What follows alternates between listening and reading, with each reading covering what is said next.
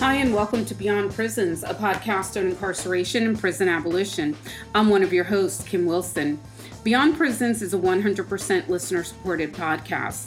If you'd like to help us build this community, you can do so by becoming a monthly sustaining donor on our Patreon page at www.patreon.com/beyondprisons. I recorded this conversation with Dr. Venezia Mickelson back in February of this year before the pandemic. It's taken us a while to catch up with publishing all of our backlogged episodes, and we appreciate your patience. Dr. Venezia Mickelson is an American intersectional feminist criminologist whose work focuses on gender and imprisonment and reentry from incarceration. Mickelson received her BA in 1998 from Barnard College and her PhD in criminal justice in 2007 from the Graduate Center of the City University of New York. She was the Director of Analysis and Client Information Systems at the Women's Prison Association until she began her career as an academic in the Justice Studies Department at Montclair State University in 2008. She is currently an Associate Professor of Justice Studies at MSU. Dr. Mickelson interrogates the use of incarceration as a response to women's survival strategies in the face of childhood and adult abuse. She also focuses on women's experience of reentry to the community from prison and jail, and in particular on the role of children in women's desistance from criminal behavior after incarceration. Her first book, Mothering in Desistance and Reentry, was published in 2019. Always an advocate for women who come in contact with the criminal justice system, Dr. Mickelson's more recent work has involved fighting for abolitionist policies in her home state of Connecticut. Dr. Mickelson is the mother of an 8-year-old autistic boy, and her advocacy work for him and other children in special education has led to the formation of special education PTA in her town, and she is working to increase police training on interactions with disabled people. In her free time, she loves to ride her bicycle, hike at Sleeping Giant State Park, and lift heavy weights. We hope you enjoy this episode. I was reading your article because I've been looking at the Prison Policy Initiative's latest publication on women in prisons and jails. And as I started, thinking more about this, I'm like, okay, what are people writing about these various issues? And that's how I came across your article, Abolitionist Feminisms as Prisons Close, Fighting the Racist and Misogynist Surveillance, quote unquote, child welfare system. And in that article, you argue that the state system of surveillance will not end as formerly incarcerated people return to their communities. And you focus on how Black mothers are targeted for the kind of hyper surveillance by these helping systems such as Child Protective Services. So can you talk a little bit about, the article, what motivated it, what that work is for you and what you hope we get out of that? Yeah, absolutely. So it's such a big question. The broader question is about the prison industrial complex, obviously, and how so many of us are fighting to close down these cages that we've been using for so long, particularly in the United States, and particularly in racist ways, but overwhelmingly, frankly, for males. And so as we close them, however, we have to be thinking about what's coming after that. And Michelle Alexander obviously wrote an incredible article back in 2010 called The New Jim Crow, or a book in 2010 called The New Jim Crow, but then followed it up in 2018 with an article about incarceration and about the many technologies that companies are starting to use and governments are starting to use to continue to make money off of our prison industrial complex. Back in 2005, Mike Jacobson wrote a book about how we were going to need to start closing our prisons and jails just because they were far too expensive. And that we, obviously we care about far more than money, but that money is the one place that can get people on all sides of the aisle to come together. And that if we then are are able to come to a place where we realize, okay, we're spending way too much money on something that's sort of a conservative talking point. And then on the more sort of liberal, if you will, progressive, if you will, side of the argument, we're harming people. These prisons and jails are not working. Then how can we then come together to close these things? And Michelle Alexander's point, not her alone, but many people's points then many years later is, okay, so people are starting to see the writing on the wall and they're not going to be able to make money off of these systems in the same way that they always have. So how can we watch for how they're going to start making new ways to make money off of these things? And for me, it's fascinating. It's very, very important. You know, I'm involved in Connecticut in the fight for free phone calls for incarcerated people and their families. And I think organizations like Worth Rises, for example, in New York City, are attacking the money side of this, the sort of corporate money-making side of the prison industrial complex, in a way that fights for abolition. It looks like reform, but I believe it's fighting for abolition, because once people can't make money off of it, they're going to look elsewhere. But at the end of the day, our prisons are filled almost entirely with men. And my focus in many, many different ways, including my academic focus, is on the women that we incarcerate and the women that we are reentering society after incarceration. And those women are not only affected by the criminal justice system in the same way that men are, because of their status as primary caretakers of children. And because of their status as primary caretakers of children, and because not just women are impacted by their own incarceration, but the incarceration, so women who are affected by their male partners, fathers of their children, and their incarceration, because they are then in the community caring for their children. And so then a racist and misogynist system is not going to let go of its eyes on the community just because a prison closes. So I was looking very, very much at the work of Cecilia Gurusamy. She's just an absolutely brilliant theorist who researched with formerly incarcerated mothers. I also did my own research with formerly incarcerated mothers, and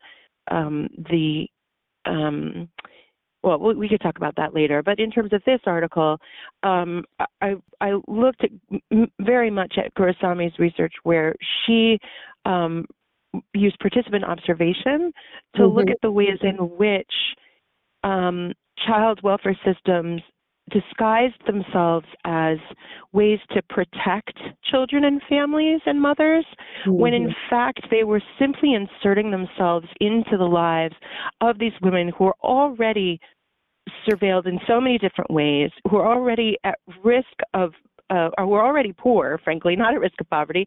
They're already in poverty. Their children are already at risk within our school systems. So having an extra set of eyes that's constantly watching was only going to affect how these women mother in negative ways. And she had 3 different ways that she talked about how this impacted their mother work, mainly because they're terrified of separation from their children. You know, my own work looked at the ways in which women's incarceration separated them from their children, and then how getting back together with those children after incarceration impacted their lives. And this is saying, fine, you've got your kids are with you, but these people are going to come into your lives and they're going to watch you.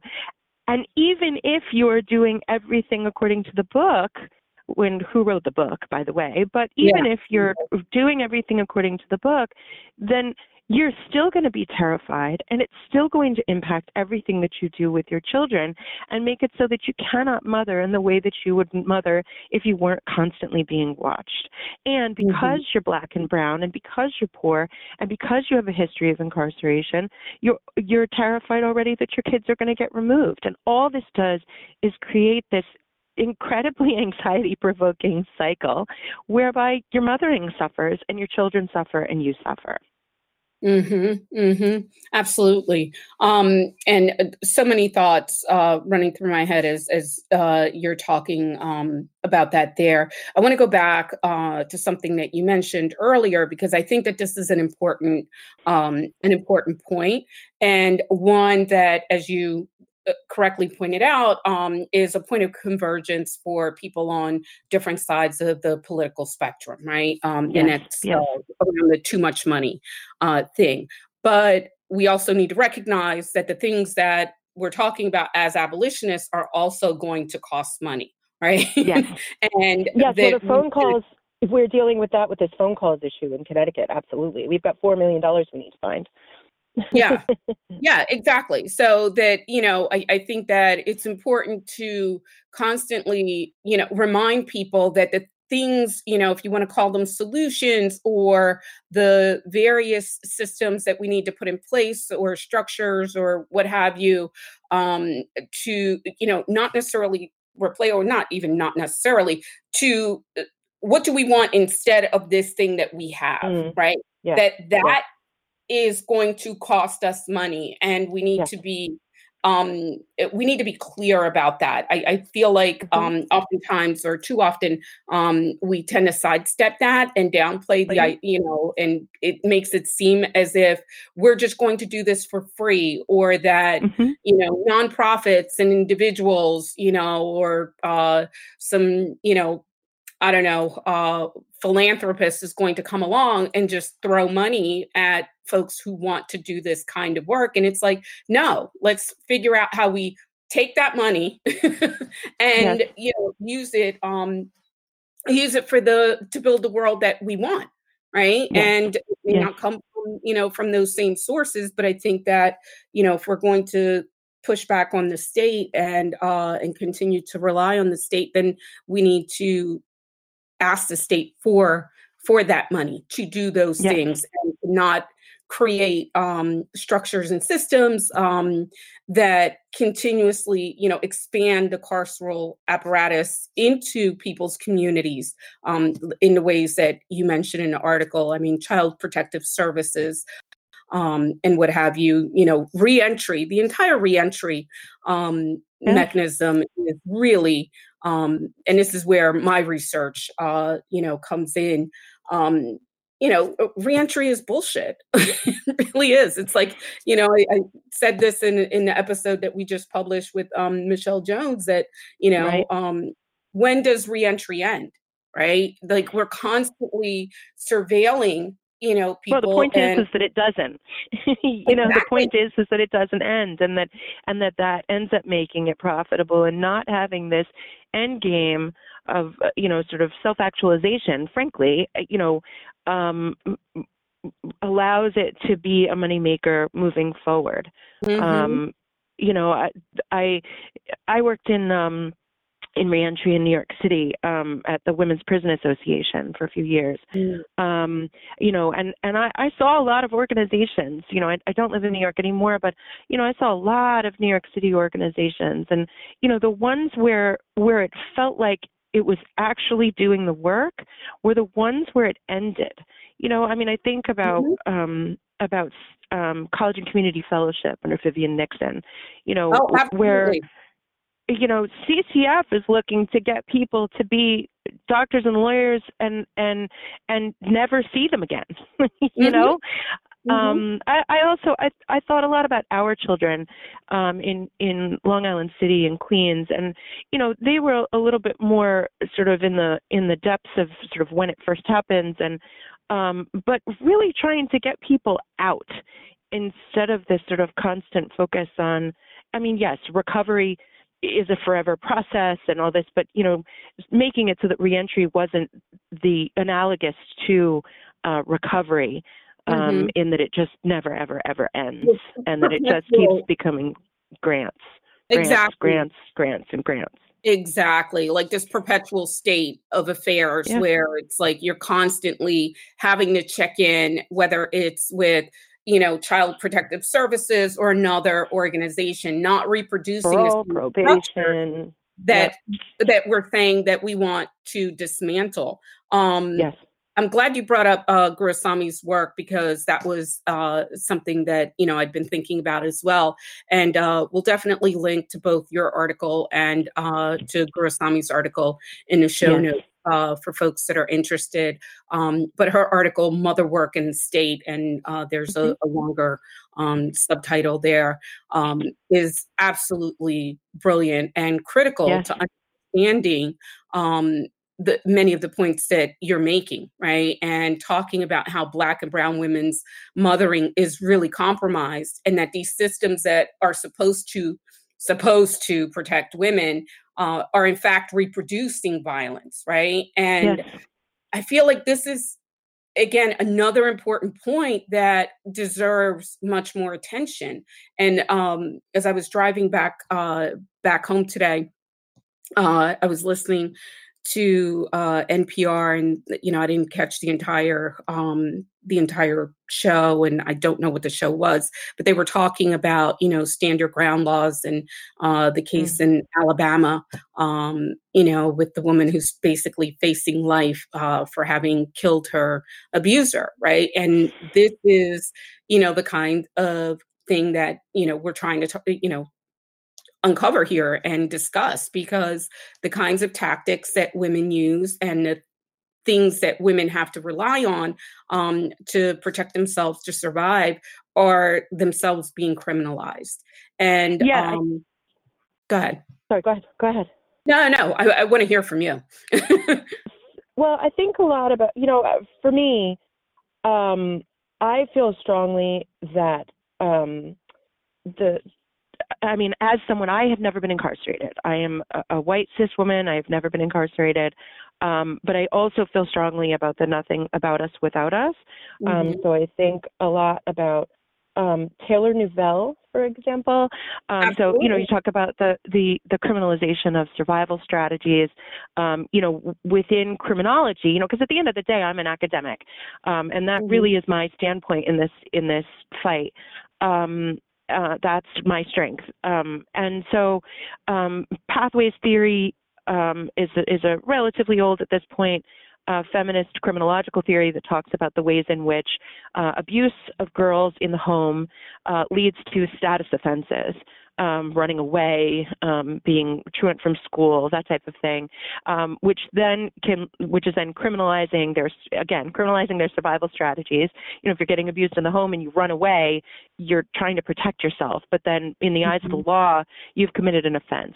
And then that can end up in drug use, which then can end up with shoplifting, sex work, all of these different things, right? So the pathway from abuse to survival strategies to criminalization is the way that the feminist academic criminologists have talked about it.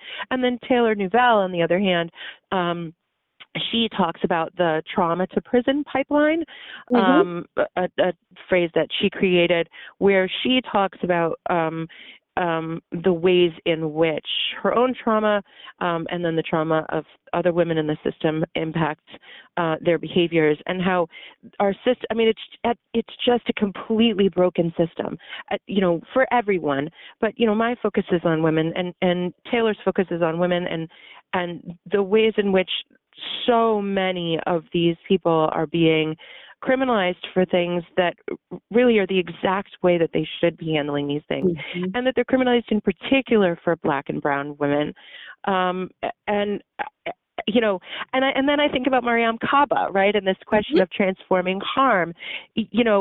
I'm thinking back to what you were saying, these things do cost money. And sometimes I look at Mariame Kaba's work and I'm like, oh God, like it's so beautiful.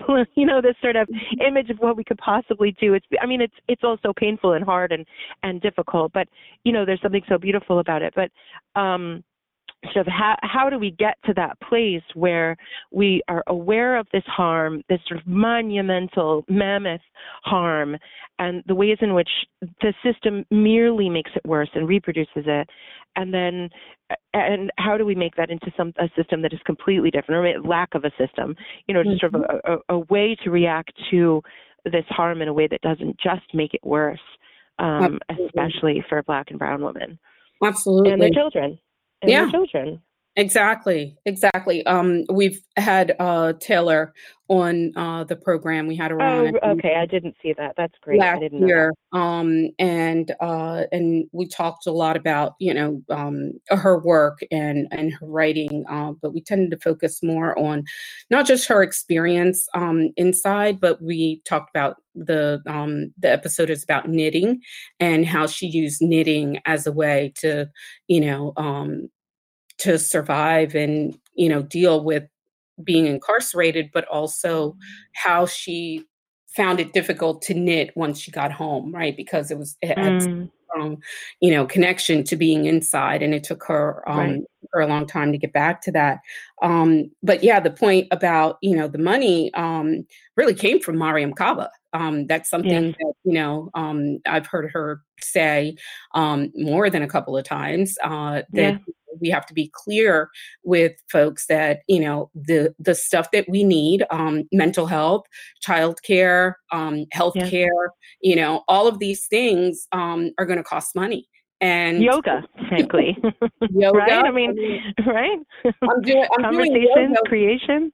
I mean, I'm doing yoga in part because I've been basically unable to do much of anything for the last 4 months. I've been really sick, and I've been physically uh, stuck in my house for almost 4 months, and it's been absolute hell. And I've been, to the hospital and to doctors a few times over those months, and all I get is a prescription and go home and rest. And I'm like, Right. I can't move. No. Like Yeah. literally, I could not move. I could not get out of bed. And, a few weeks ago, I'm like, you know what? Fuck this. Like, I'm in pain and I'm going to be in pain no matter what. I need to, I'm going to go ahead and try it. And I started, at least I can, at least I have some mobility Yes. now, and I can move with ease, and I can shower without having to have, my partner in the house because I was afraid that I wouldn't be able to get out of the bathtub. Like that's Right. where we're talking,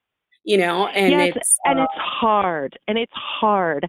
And that's the thing, for me, I think about women in prison as this concentration, right? One of the things that I'm focusing on right now is the way in which criminology in general has focused so much on men Mhm. because there are so few women incarcerated. And it's been an excuse for so long. We don't study women because there's just not enough of them, because they don't commit enough crime, because there's not enough bang for the buck. You wouldn't really, the theories, if they understand men, Wolfgang, frankly, talks about it how many years ago, if you can find these people that are committing so much crime, then you impact it so much more, and then you don't have to worry about the rest of it. But my point is that women commit so little crime, right, compared to men, but women commit so little crime compared to men that by the time we've got the women who are incarcerated, it's such a concentration of Mhm. harm and of pain and of suffering and of all of these different difficult things, right? I mean, we all know the stories of correctional officers who refuse to work with women because they're malingerers, they're liars, they complain all the time, they never shut up, right? All these different things, all of these different complaints that we have about women, that not we, they, people have about women who are Mhm. incarcerated, but Society. it's because it's the reality, right? It's the reality that this is where my dissertation was called a cell of one's own, Mhm. and it was because I think white women and women of privilege, of all different colors and identities, can go to college and have a room of their own to sort of sit and figure out who they are, right? But that Mhm. for Black and brown women who come from this trauma to prison pipeline, who have suffered so much, they end up in these cells to try to figure out who they are. And it's this concentration of harm. And it's where, frankly, I think that criminology needs to focus. One of my new projects is looking at exactly that, is saying, hey, criminology, forget men for a while. By looking at women, by looking at mothers in particular, we can actually figure out where these struggles are most of all, because that concentration within our prisons, our women's prisons, allows us to identify that sort of biggest harm. And then also, frankly, the fact that most women, despite everything that they're going through, still manage to avoid criminal behavior in ways that men don't, right? And so why not focus on the fact that women are still able to avoid criminal behavior despite everything that they're going through, and despite all of these different strains and stressors and all the responsibilities of children and everything else that's going on in their lives. Yeah. Yeah. I mean, and to that, I would say, again, it's,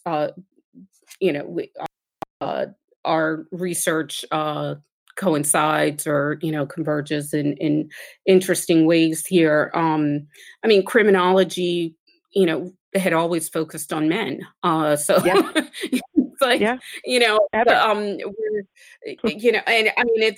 and the fact that we have that's the field, right? The field is criminology, and the focus is on crime, or what gets coded as crime is part of the problem, right? Like there are no departments of prison abolition at any university. Instead, what we have are basically cop academies, and it's so the idea that and I agree with you that we need to understand the problem, and we need to have documentation of the problem so that we can say that this is the thing that's going on, and this is what's happening, and this is how we shift not just the conversation, people's consciousness, public policy and laws and what have you, to more align with that while we're attending to the dismantling project. That's something that I think happens or needs to happen simultaneously. And I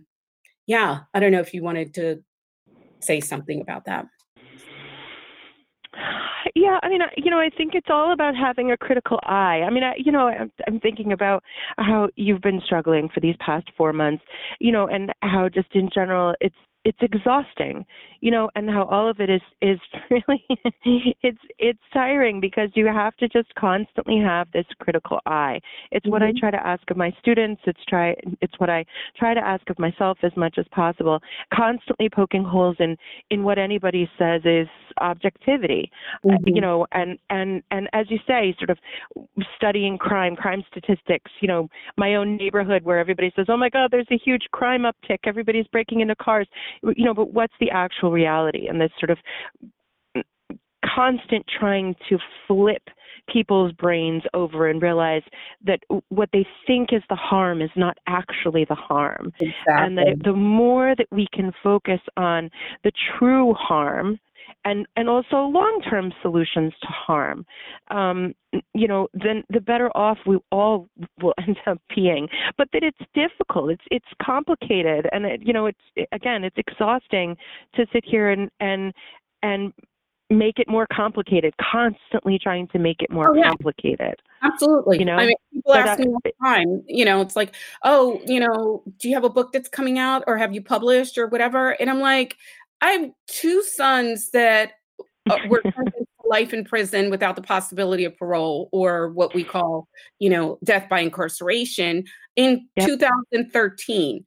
I was also suing my employer for racial and sexual harassment at the same time, while I was also fighting with my dissertation committee so that I could finish and get the fuck out of there. And it's like, so no, I don't. 7 years. And it's like, of course my body is, shutting down, where it's like, because trauma, it lives in your cells, right? Trauma lives in your cells, and it changes, it changes everything. It changes absolutely everything. And, it's like, we don't talk about carceral trauma enough, right? Or at all. I mean, I don't hear that phrase being used, and, someone's going to go ahead and write an article before I have time to write it, but whatever, we know where it came from. Yes, let's copyright that right now. I love it. I mean, it's brilliant.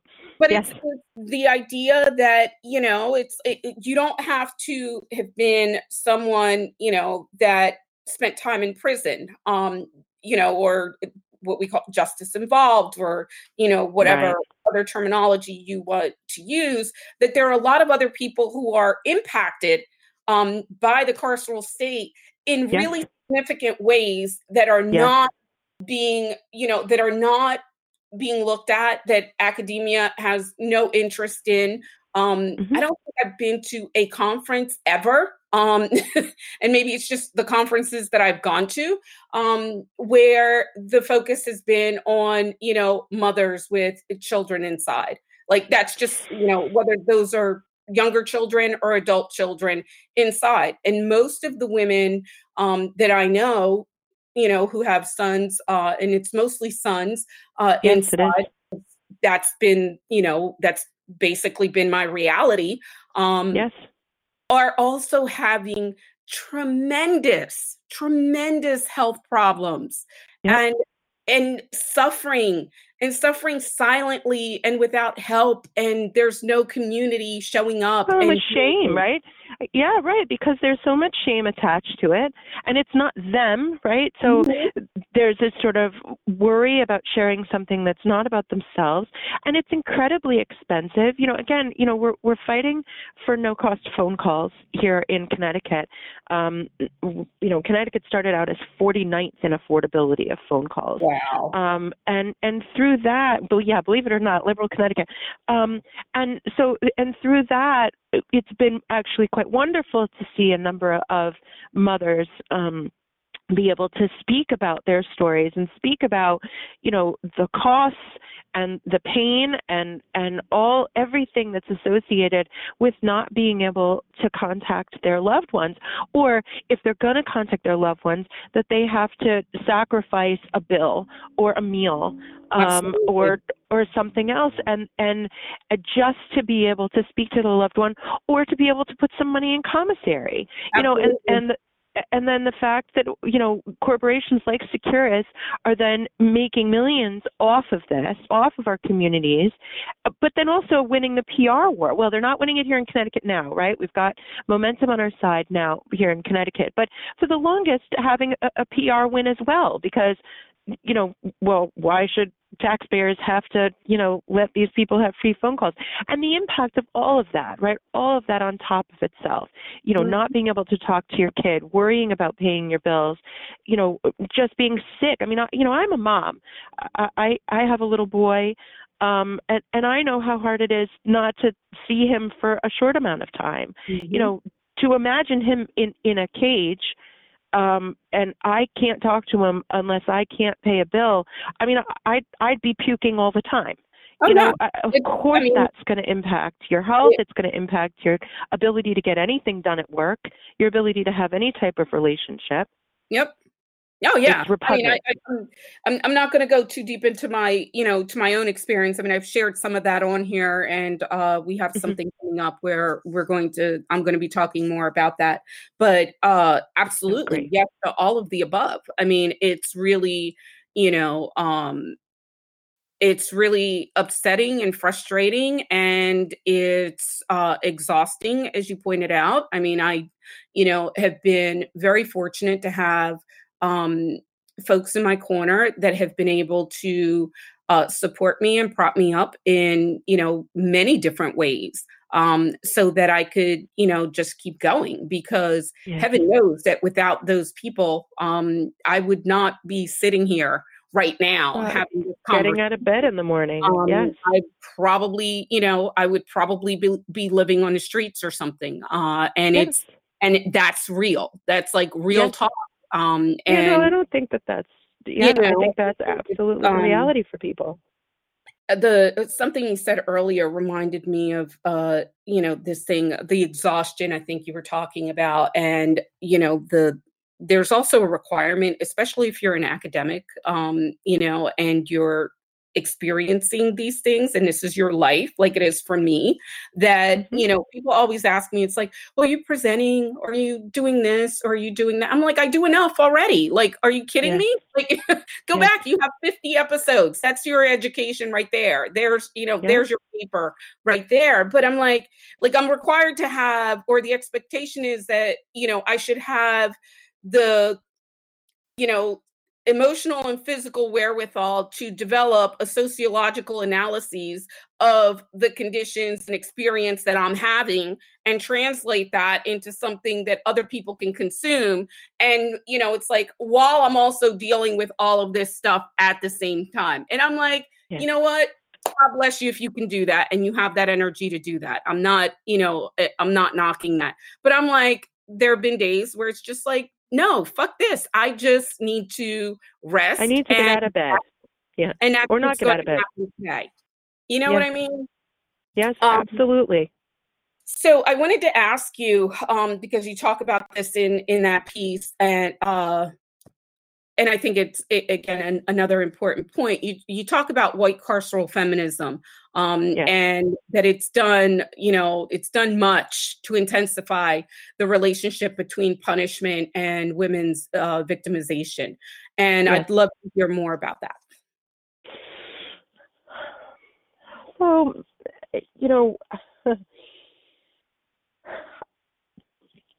I think that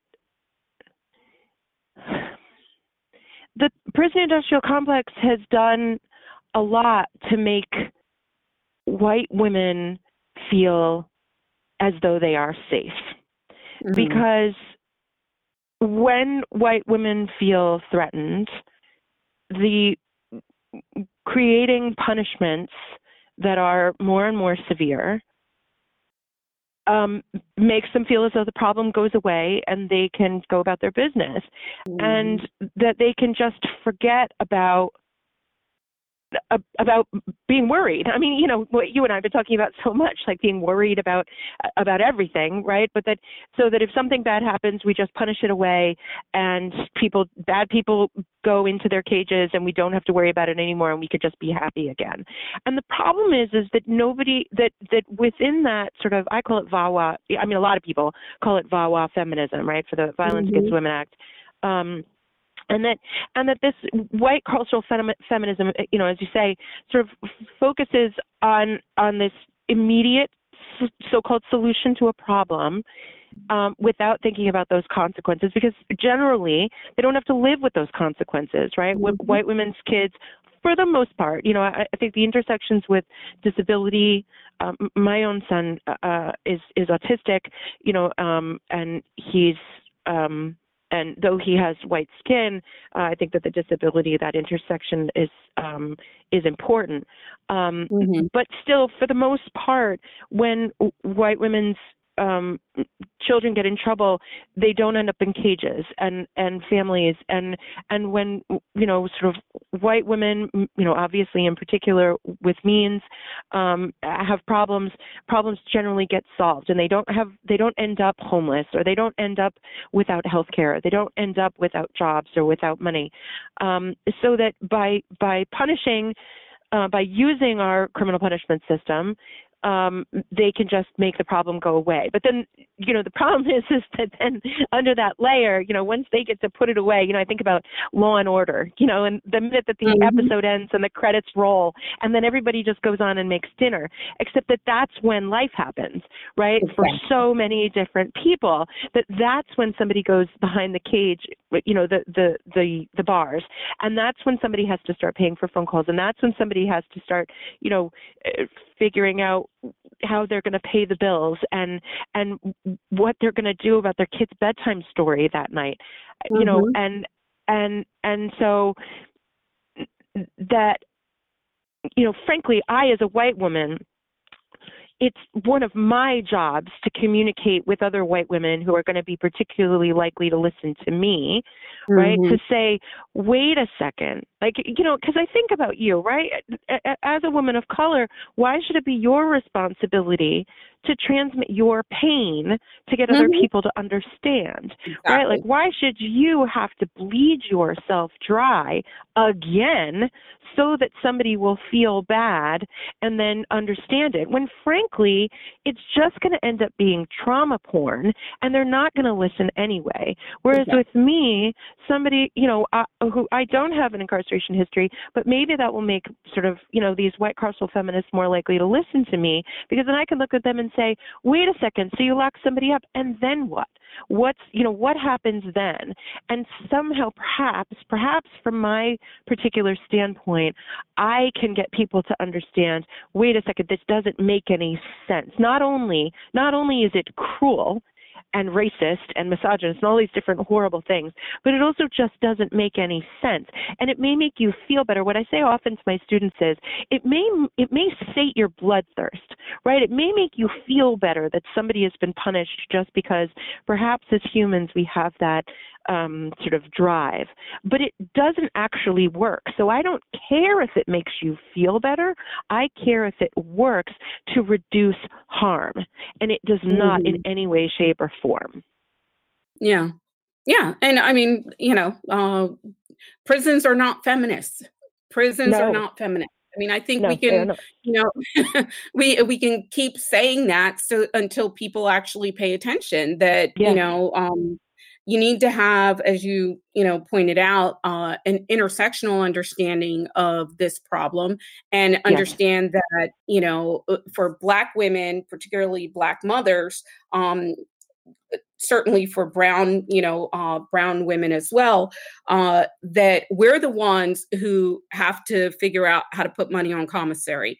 I usually put money on several people's commissary, right? So whatever we get, from the podcast, that money, my share of it really gets put back onto, people's books so that they can call their daughters or their moms or what have you. They can maintain a connection with folks on the outside, right? So we've got my sons taken care of, right? But the people taking care of my sons, it's just like 2 or 3 of us, right? That's not, that doesn't include men, right? It's like, it's the burden falls on women, right? And that includes legal fees, travel and expenses to go, to visits, making sure that, they get magazines and books and other things so that they're not bored out of fucking minds sitting there, day in and day out, and they have some, little outlet or sense of reprieve from the entire situation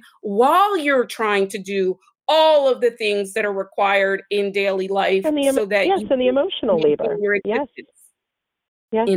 absolutely. Yeah. At the cost, overwhelmingly, these costs are on women in all of these different ways, in all of these many, many different ways. And frankly, I'd like to say, and yet women keep getting up in the morning, and they keep hugging their kids, and they keep calling their kids, and they keep doing all of these incredible things. And you know what? And sometimes they don't, frankly, right? Sometimes sometimes we stay in bed. But at the end of the day, then we get up again, and we keep pouring out our hearts, and we keep giving love, and we keep giving to commissary, and keep making phone calls, and we continue to do all of this different caring labor in all of these different ways. And that's one of the main reasons why, so what? There's fewer women, by far fewer women in the system. I don't care. Like, I still think that we need to focus on women because of all of these different things that women are able to do in this broken system. And if we can start to heal the system, right, we could start to build a new, better system. Imagine what we would be capable of, right? I mean, I'm thinking, this work that I'm building right now, and I'm working on a book proposal right now, and part of the end is like imagining this is trying to get a broader audience to what is this abolitionist future, right? Sort of what, again, obviously in the incredible footsteps of so many people who are doing this work, including Mariame Kaba, right? Just sort of trying to amplify the work of all these people, sort of imagining, frankly, a feminine, sort of focus of all of this, that an abolitionist focus is a feminine focus. Yeah, and I think that that may be the thing that a lot of people push back on. I mean, I get it all the time. I get these questions and things that are, frankly, I become more flip, if that's even possible in my world. But it's just like, they're like, but what about this? Or what about these folks over here? And I just finally say, okay, you really are coming at me in bad faith. Like, you're not Right. asking the question that you actually want to ask. You're asking me all of these different questions because you want to play gotcha, right? Like, you're Right. really trying to figure out, one, how do you continue to justify this, shit show and Yes. say that, this is the thing that we need, right? Yes. And Yeah. because women are the ones who bear the burden, right? And we're the Hmm. ones, this is something that I looked at, in my doctoral work as well, in terms of, who is taking care of the children, right? So you have all these Yep. men who are inside. It's women, it's their grandmothers, Yes. it's their mothers, Yes. it's their girlfriends. Who's there to Yes. show up when these men get out of prison? It's Yep. women, right? It's Yes. like when women walk out of, prison or jails. And this is, I think, an important point, and it's in the Prison Policy Initiative's report, and I'll make sure we link to that in the show Yep. notes as well, that 80% of women in jails are mothers, right? Yes. Yep. And, that's a huge, huge number, a Well, huge. and and not just that so many incarcerated women are mothers, right? Because so many incarcerated men are fathers too. But Absolutely. it's about number one, who's the custodial parent before those Exactly. parents go away. Overwhelmingly, the mothers are the custodial parent before Absolutely. they go away. Number one, and then number two, who's caring for those children while those parents are inside? When men go to prison, the mothers of the children take the children Mhm. overwhelmingly. But when Absolutely. mothers go to prison, those children don't go to the fathers. They go to Mhm. sometimes they do, but most often they go to grandmothers, they go to aunts, they go to sisters, they Mhm. go to also mothers on the inside. And it isn't, right? So it's mothers who are incarcerated. Then what happens to those children? Those children are far more likely to go into foster care when a Exactly. mother is incarcerated, far more likely to be in unstable housing situations, because what are grandmothers going to do? For example, they're older, they're less likely to be employed, all of this. They're unable to get kids to visit their mothers while their mothers are incarcerated.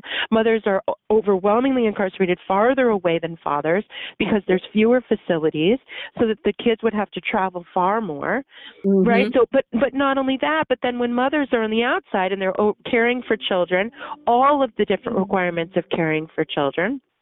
Plus, when the fathers get out, if they come back, again, as you say, like, it's not as though then it's all clouds and rainbows. Mhm. you know, they get back and they're coming back with substance abuse struggles. They're coming back without jobs, frankly, with challenges to their masculinity in ways that sometimes get them to respond in ways that are very negative.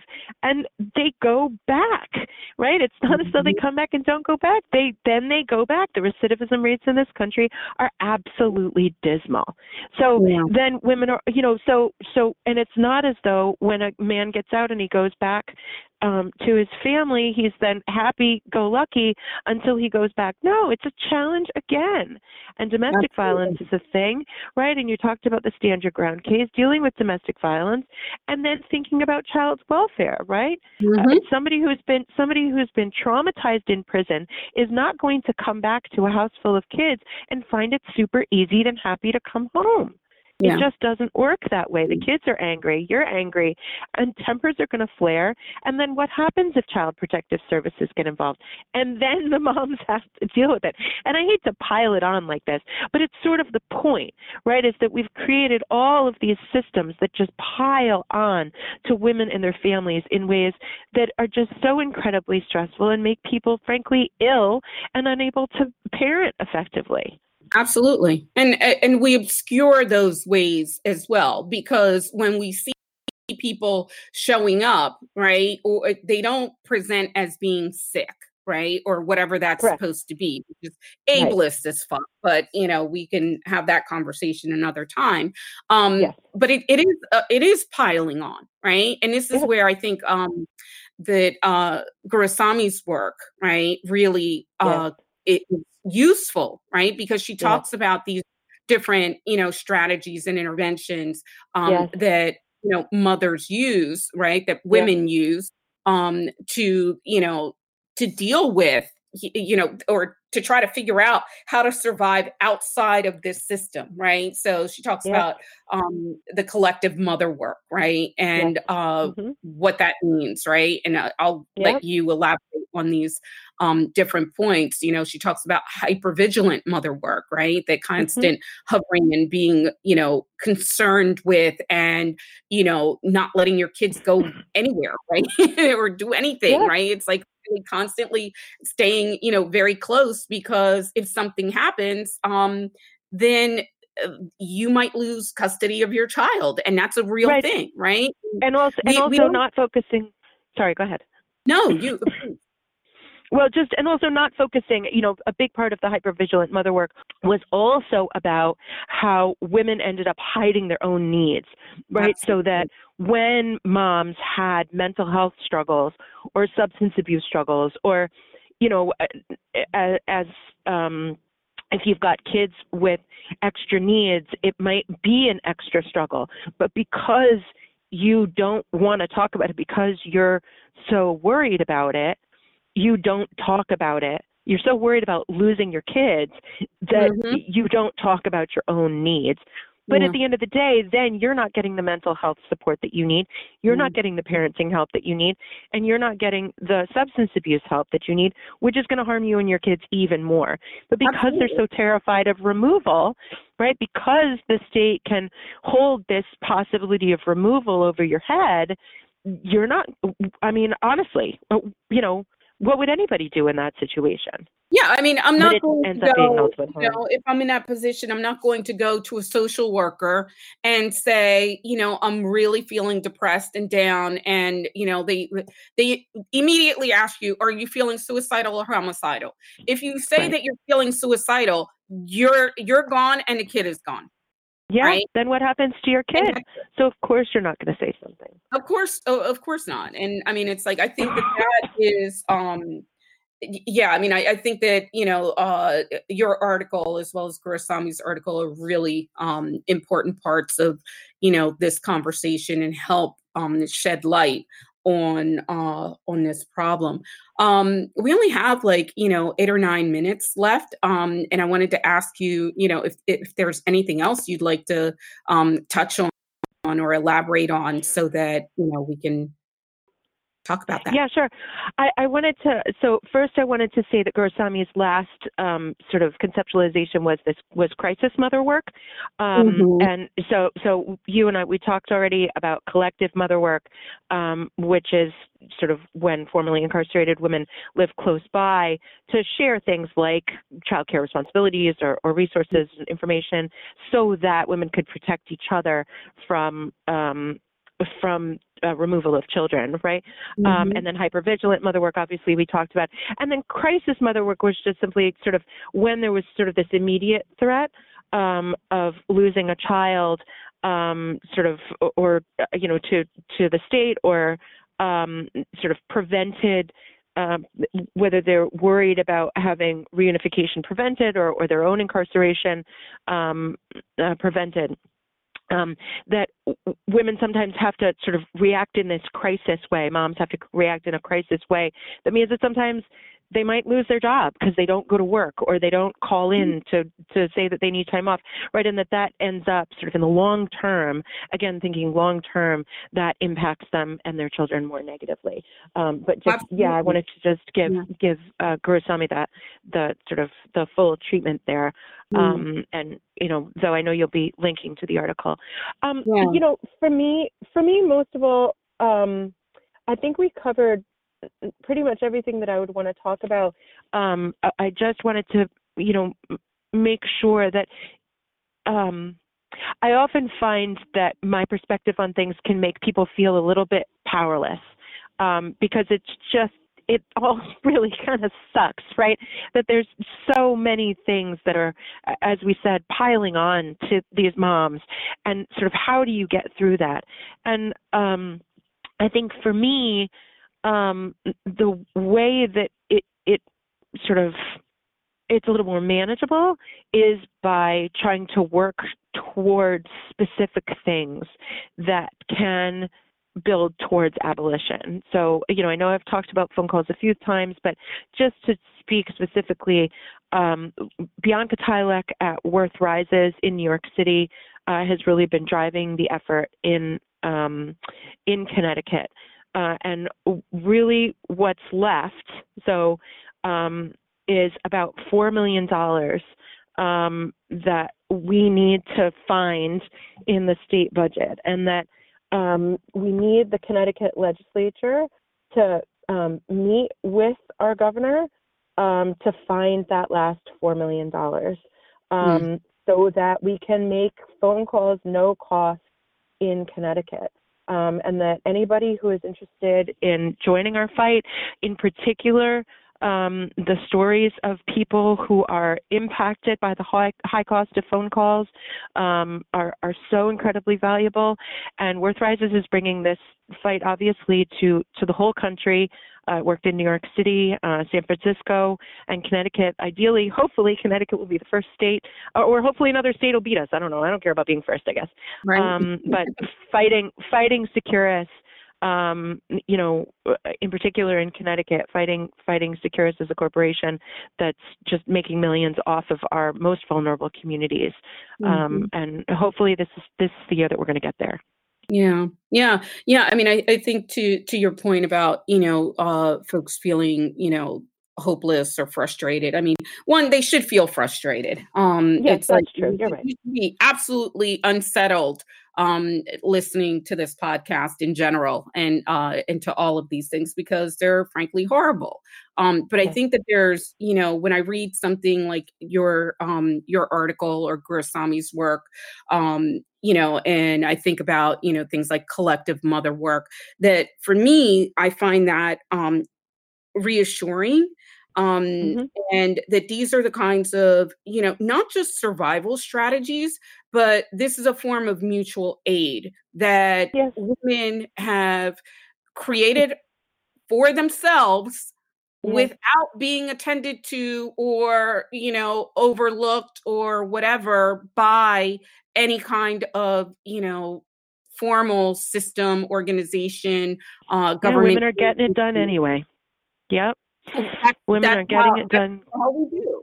That's what the hell we do, because we've had to do that for a very long time, and I find I take comfort in those examples. And if folks are reading those articles and they're like, well, there's nothing I can do, everything's a shit show, then go back and listen to some of the earlier episodes and go do some reading, which is basically what I tell my students. It's like, okay, you're not listening, right? You're not listening, because if you can hear about these, whether we're talking about individual cases or more in the aggregate, that there's a lot of hope in that, right? That the kind of work that, women are doing is pretty fucking badass, and that we keep going, and that we keep striving, and that we're the ones really standing out at the forefront of wanting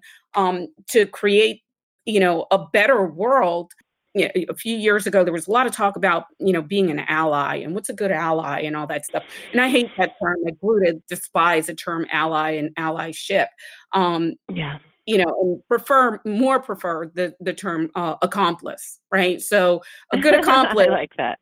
Is really going to, say, okay, I know that you folks aren't going to listen to me, or you hear it from me, and and it depends on the audience, right? I think it's also important to know when to be quiet too, right? As an accomplice, right? I think about good accomplices, and good accomplices don't always know, right? Because we're going to muck up, but but often know when to be quiet, to let other people speak when they know more. And also when others need to speak more. But then also when it is our job to be uncomfortable, because it's often very uncomfortable and gross and messy, but that sometimes, it's our job to take on the messy stuff because it's going to be more effective. I don't know. The word ally bugs me too. I like accomplice much better. I like that too. Until we find another. Right. Or maybe, or who needs a term, right? Like I just, Exactly. It's the space where, if people are going to listen to me and they're not going to listen to somebody else, then it's my job to do that speaking and to make that argument for what is just. Yeah. On that note, well, Venice, thank you so much for being here today. I really appreciate your work. Thank you so much for having me. I appreciate your time. And I appreciate yours. Yeah, look forward to your book. Make sure we get a copy so that we can have you back on when that comes out. So yes, take care and yes, up in Connecticut. All right. Okay, thank you so much, Kim.